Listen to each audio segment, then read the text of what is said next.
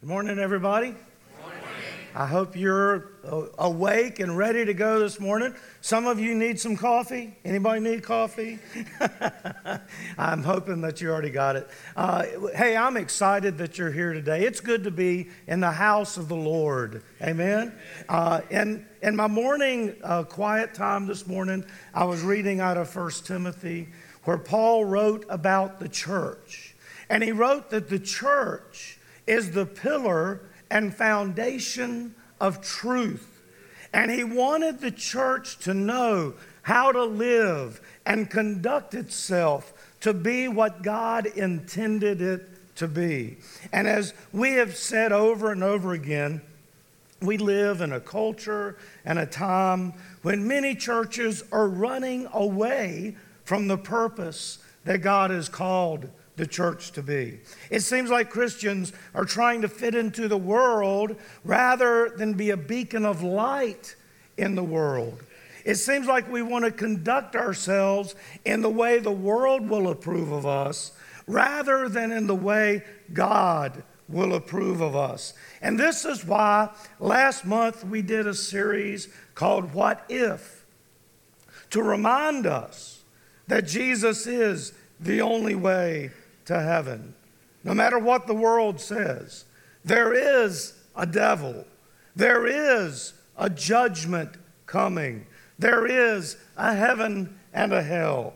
And we can count on the Word of God because He inspired the writers to put down in writing His thoughts, His commands, and the way He wants us to conduct ourselves. And if all of that is true, and we believe it is, then the way we conduct ourselves is of utmost importance, which brings us to today. Because today we begin this new series called Devoted. As Christians and collectively as the church, God has certain expectations of how we should live. What should we be devoted to? What does devotion look like? I read a story that sort of illustrates the idea of devotion. Maybe some of you have heard this before. It's out of Edinburgh, Scotland. And it's a famous story about a dog and his owner that express devotion and loyalty in equal measure. The story began in 1850 when a guy named John Gray came to the city to become a gardener. So he was unable to find any work, so he joined the police force as a night watchman. And to keep him company through those long nights, he would take his small Skye Terrier named Bobby with him on his rounds. I think we have a picture of, there we go, that's them. They became part of the living landscape of the city night after night for years. John later contracted and died tuberculosis, and he died in 1558. He was buried in Greyfriars Kirkyard in the city. But it's what happened next that became legend in the city. Bobby, the little Skye Terrier, would not leave his master's grave. Except for accepting midday meals from the kind people in the area, Bobby stayed there day and night with his master. The caretaker of the cemetery tried on many occasions to kick the dog out of the cemetery, but nothing worked. Finally, he caved in, and he provided a little dog shelter by the grave for Bobby. When the city passed an ordinance that all unlicensed dogs should be destroyed, the Lord Provost of Edinburgh, William Chambers, purchased a license for Bobby and had a collar engraved for the little dog. Until his death 14 years later, the citizens cared for Bobby while he guarded his master's body. If you walk to Greyfriars Kirkyard today, you can't miss the statue that stands across the street. It's a sculpture of Bobby with these words inscribed on the base. Greyfriars Bobby died 14th of January, 1872, age 16 years. Let his loyalty and devotion be a lesson to us all.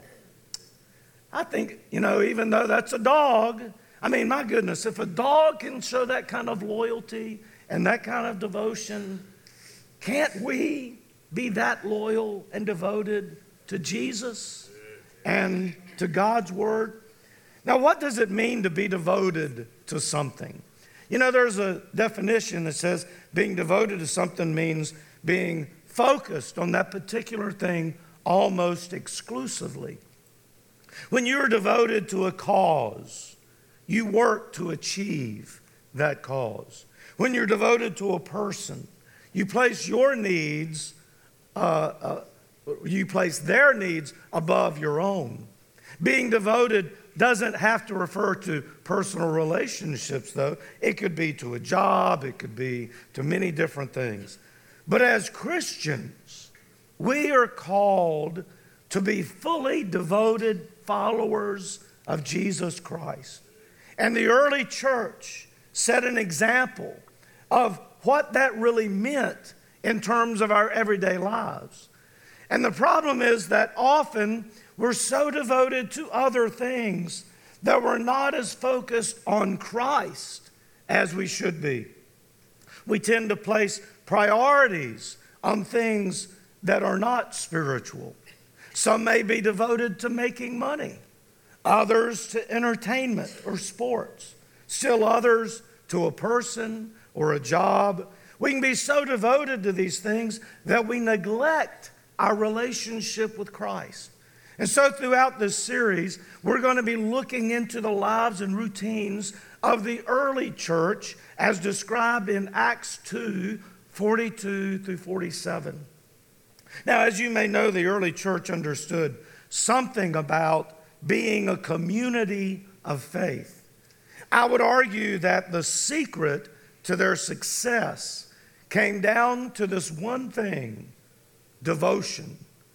The word devotion or devoted is a powerful word.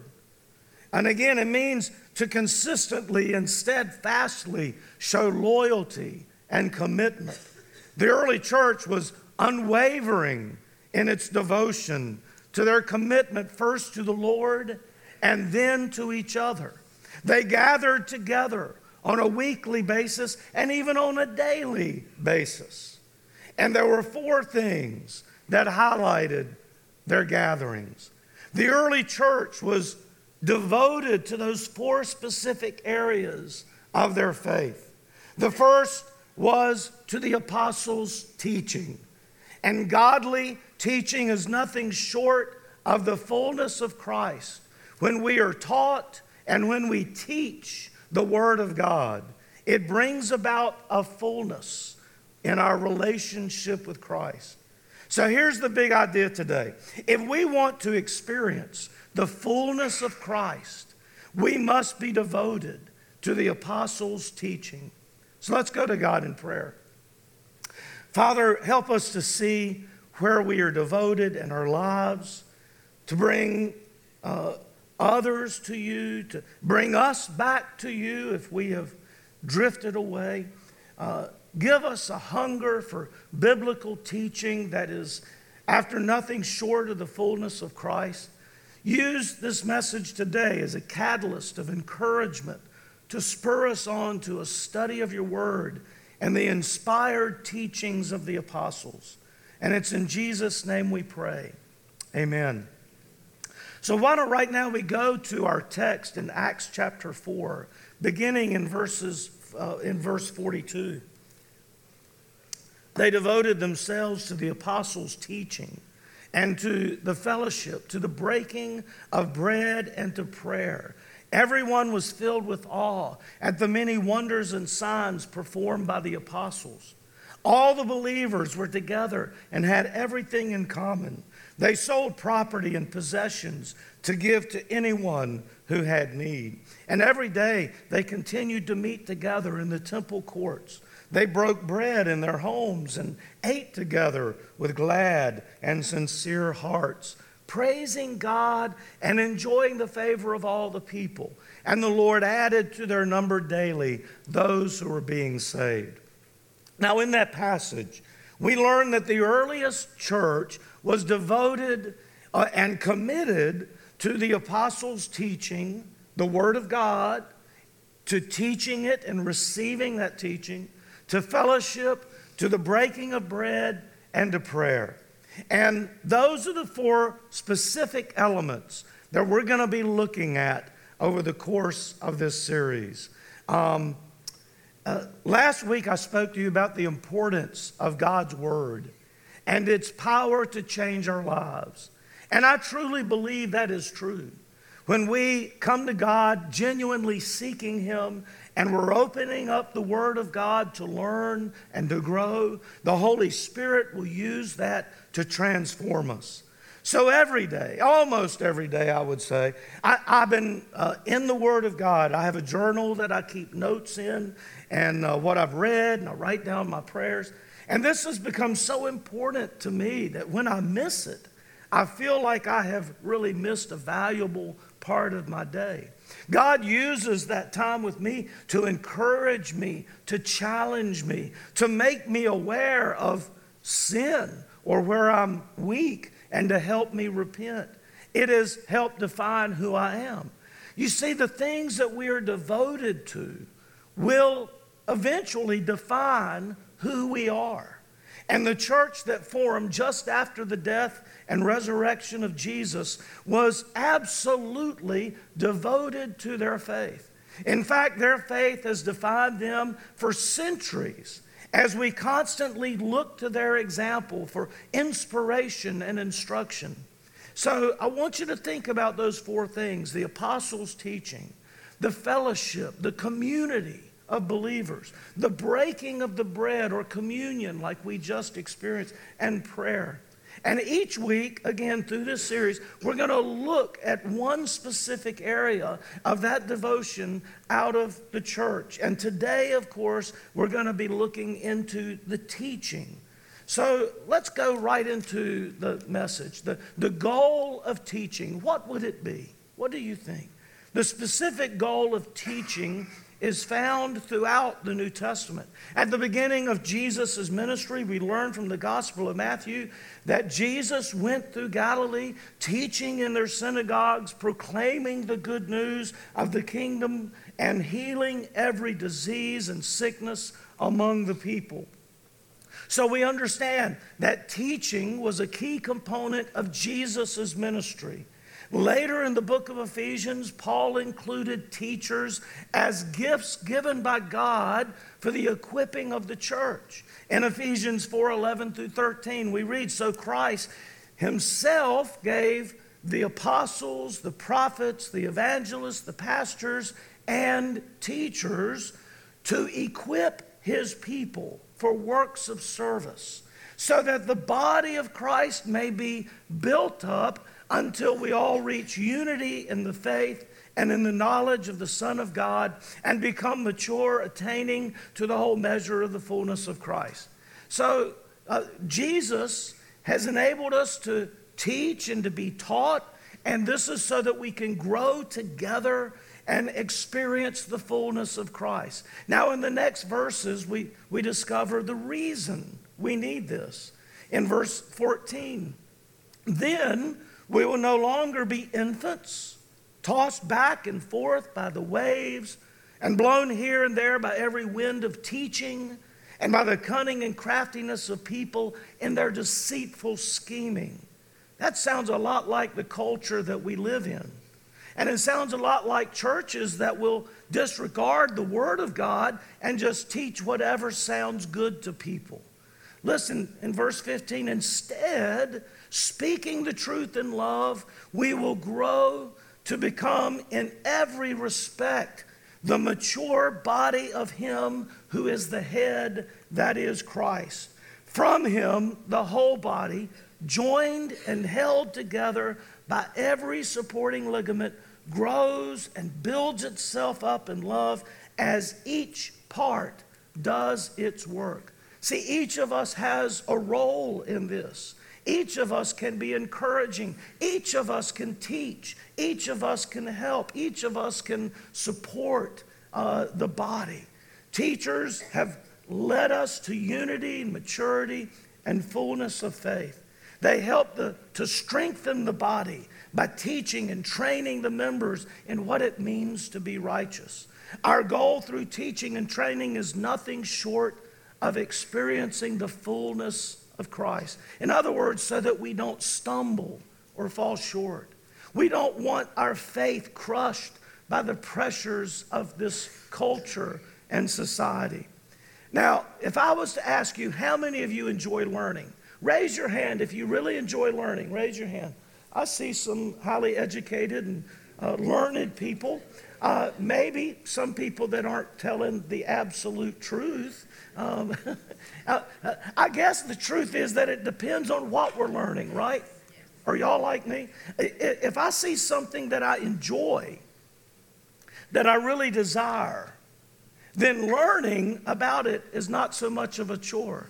How many of you ever had to learn something that you didn't really enjoy having to learn? Raise your hand. Oh, see, yeah. If it's something that I don't think I'll ever have use of, or will be of any benefit to me, or it feels like I'm just pulling teeth every time I'm trying to learn, I probably am not going to enjoy learning about it. And that's the way it is for me. How many of you loved history? Anybody in here love history? See, that was my favorite course. I loved history in school. That was not only my favorite course, but my favorite teachers were the history teachers. On the other hand, math and English, don't ask me to do math, okay? Not a good idea.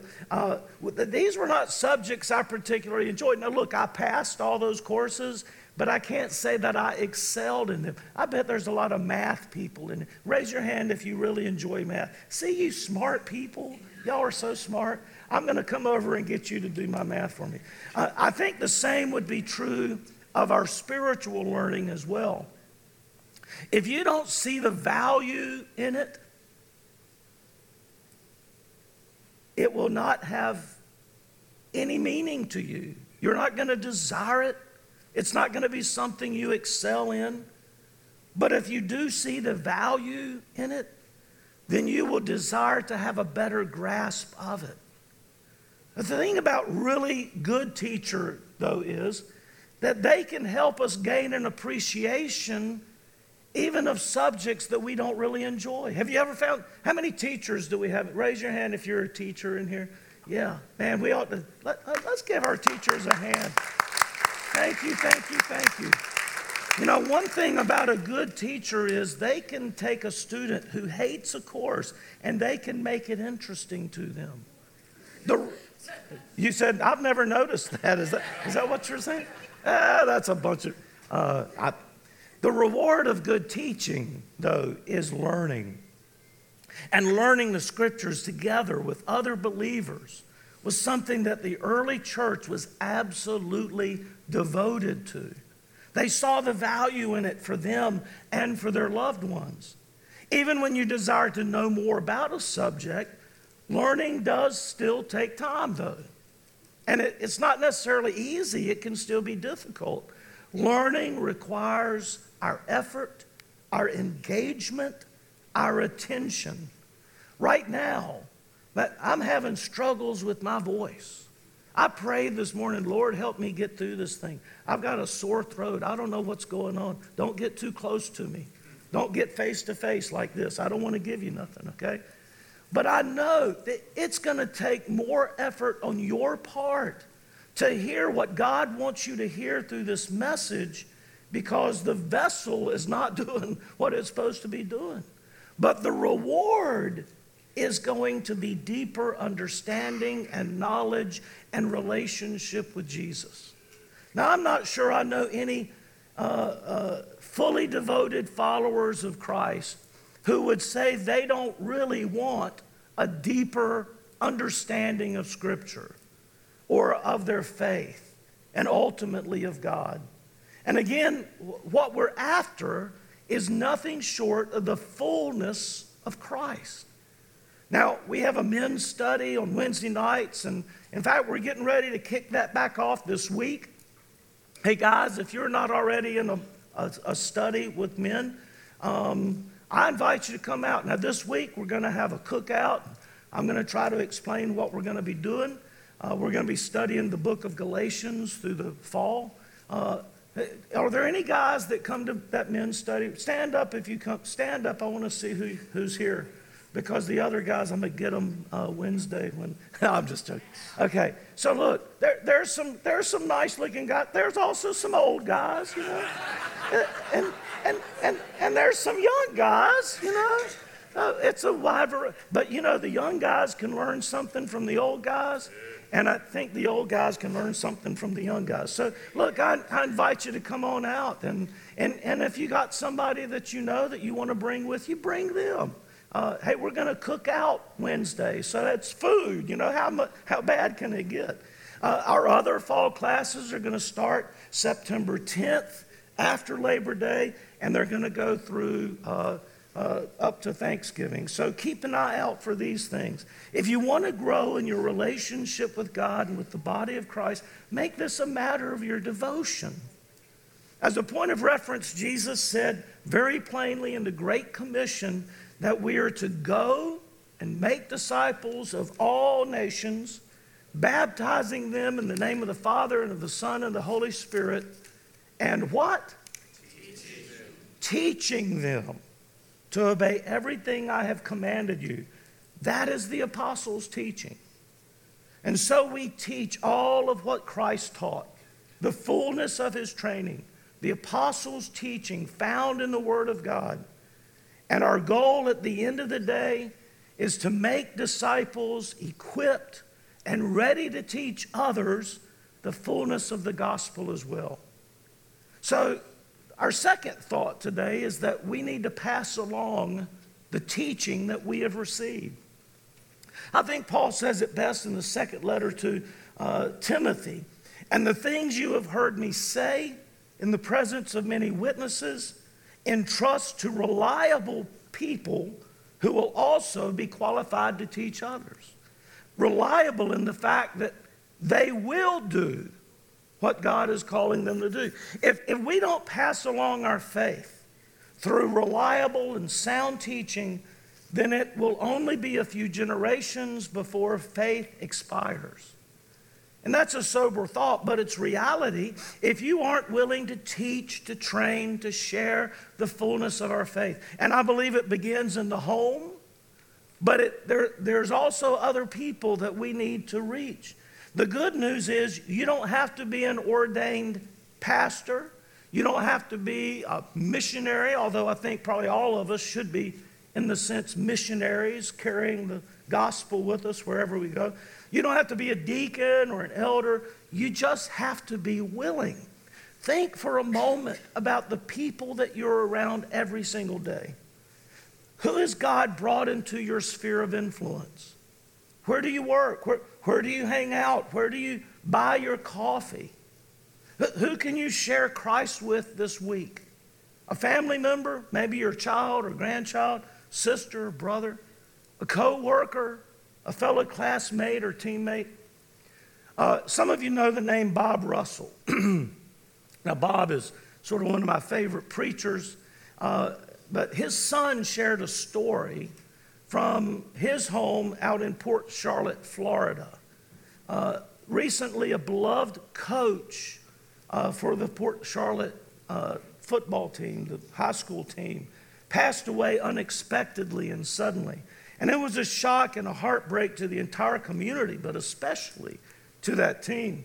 Now, the coach had been baptized 5 years earlier in the Gulf of Mexico and had done his best to share his faith with the young men and coaches of the team. Bob's son, Rusty Russell, has served as the team's chaplain over those years, and he is the one that baptized the coach. Now, the impact this coach had on his team and community was powerful. He was only 27 years old and recently married, but he was like a father to many of these young men. And after his death, many of them began to seek some spiritual answers about life and death. Many of them had grown up in single-parent homes and rarely attended church. But the message of hope in Christ that came out as they grieved and mourned their coach caused these young men to see Jesus in a different way. A few days after the funeral, 13 players and one coach were baptized at the same spot where their fallen coach had been baptized 5 years before. The coach that was baptized was his own brother. And there are others who are talking to Rusty Russell about making that decision as well. And as of today, a total of 24 people have been baptized into Christ because of this coach's testimony. Such a tragedy has opened the doors of God's Spirit to move and has ended in these amazing spiritual victories for many. That coach did more than coach football. He did more than coach a position or plays. He coached about life. And I wanted to show you a video that was shared of when these young men gave their lives to Christ. Why don't you watch it with me? Man, isn't that powerful? To see all those young people giving their lives to Christ. Friends, we all have someone who needs to know Jesus. Try not to stress too much over having all the answers to all the questions, but step out in faith and trust that the Scripture of God is useful in any and every situation you may encounter. Or said another way, the fullness of Christ is well equipped for the fullness of life. God will enable us. Every word of the Bible is God-breathed and God-ordained. It all matters. And as we study it and make it a priority in our lives, then we can become fully capable. And I think that's maybe what people are afraid of is, I might want to go share, but maybe I think I don't know enough. What if they ask me a question I can't answer? Friends, if you aren't sure where to start with your learning, or you aren't sure if you can actually teach others the profound truths of the Bible, then let me say again, the fullness of Christ is well equipped for the fullness of life. The Word of God will not return empty. It will not return empty. Isaiah spoke this in Isaiah 55. Beginning in verse 10, as the rain and the snow come down from heaven and do not return to it without watering the earth and making it bud and flourish so that it yields seed for the sower and bread for the eater, so is my word that goes out from my mouth. It will not return to me empty, but will accomplish what I desire and achieve the purpose for which I sent it. That's God speaking about His Word. As we mentioned last week, the Word of God is powerful and it can change our lives. It has power because it comes from a powerful source.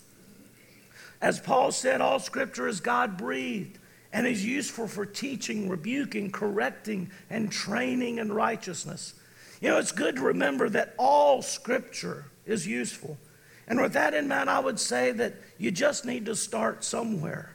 If you want to learn more, then get into the Bible study or Sunday school class. Buy a daily devotion and learn at your own pace. If you want to become better at sharing your faith and teaching others, then start with the gospel. Maybe the Gospel of Mark or the Gospel of John. Learn the good news of Christ for yourself so that you can teach and train others. And above all, just be patient. Be kind. Have grace and mercy for yourself and others through that whole process. Years ago, a preacher took me through some material that really transformed my personal study of Scripture. He taught me some basic things to look for when I read Scripture. And I want to share those with you. They're in your outline. And if you're not exactly sure where to start, how do I start doing a Bible study? Well, I want to give you this really simple guideline for having some quiet time with God. So first of all, pick out your scripture, and I would begin a systematic study. Just start again in the Gospel of Mark or the Gospel of John. And verse by verse, you just read right through it, because God's going to teach you something through it. But as you read, ask yourself, what does it teach me about God? What does this say about Jesus? What is it teaching me about the Holy Spirit? And also, as you continue to read, ask yourself, what commands is this scripture giving me? What promises does it offer me? Are there conditions to those promises? What sin does it tell me I need to avoid? Is there something mentioned that I never knew before, or something that I feel like I need to dig a little deeper into? That's a simple little 5-point guideline for you. Get you a notebook. Write these things down. Begin the systematic work through Scripture, asking these questions as you read and study. And our knowledge will grow, and our connection with Jesus will become deeper and deeper. The more knowledge we gain when we go through it with the right heart, the closer we get to Jesus, and the more capable we will become of sharing our faith with others. The reason most people are afraid to share their faith is because they think they don't know enough. But notice the reason Paul mentioned that all Scripture is God-breathed. There in 2 Timothy 3:16, in 2 Timothy 3:17, he tells us, so that the servant of God may be thoroughly equipped for every good work. The Word of God is there to help equip us to do everything God wants us to do. We become capable of doing the work God has set aside for us to do through our study of God's Word, the apostles' teaching. Now, we've all had great teachers at some point in our lives, and as believers, it's important to remember that we have the greatest example anyone could ever ask for in Jesus. Jesus was a great teacher. He is fully capable, fully loving, and He alone is able to fully redeem even the worst of sinners. And when you're feeling discouraged or incapable or ill-equipped, just stop for a moment and remember you are able because of Jesus. In fact, the Apostle Paul says, all things are possible through Him, that is Christ, who gives me strength. May we be fully devoted to the one who is fully capable in each and every situation. And when we're feeling weak, let's remember His grace is sufficient for every situation and circumstance in life. And friends, the earliest church was absolutely devoted to their faith. As we wrap up today, as we continue our series together, I think it's worth asking that question again. What are you devoted to? What things capture your attention and your affection? Where are you putting your energy every day? And if you ask these questions and you find yourself thinking about all kinds of things other than faith, then it may be a good time to reset your priorities. No shame, no condemnation, just a willingness to acknowledge your focus has drifted away from faith and you're just needing to reset it back on faith. And if that's true for you and you need to turn from those other things, please remember God is ready and willing to receive you back. One of the most powerful teachings in the New Testament is about a prodigal son who strayed from home and left his family, but eventually returned. And he was thinking his father would reject him, but when his father saw him down the road coming up towards the house, his father literally ran to him, threw his arms around him, hugged him, and threw a party to receive him back. And that picture reminds us that our Heavenly Father is eagerly waiting for us to return as well. So step out in faith this week. Refocus your attention and affection back on Christ. And find some good biblical teaching to listen to along the way. There are a lot of great podcasts out there. But read yourself. Open up the Bible. Begin your spiritual quiet time journey. It will strengthen and encourage you. And after all, what we're after is nothing short of the fullness of Christ. Father, we are so grateful for the apostles' teaching found in your word. And I pray that we will be devoted to it like the early Christians were. Your word has power to change our lives, to challenge us, to rebuke us, to encourage us, to comfort us and strengthen us. And I pray that each person here today or listening online would rededicate themselves to your word, conducting our lives in a manner worthy of Jesus. Help us to teach the things we've been taught and to know that we are capable because you make us capable. And for those who are struggling, Father, there might be somebody here today who is hurting, who is mourning, who is anxious, that feels disconnected for whatever reason. We ask, Father, that your grace would be poured out upon them. It's in Jesus' name we pray. Amen.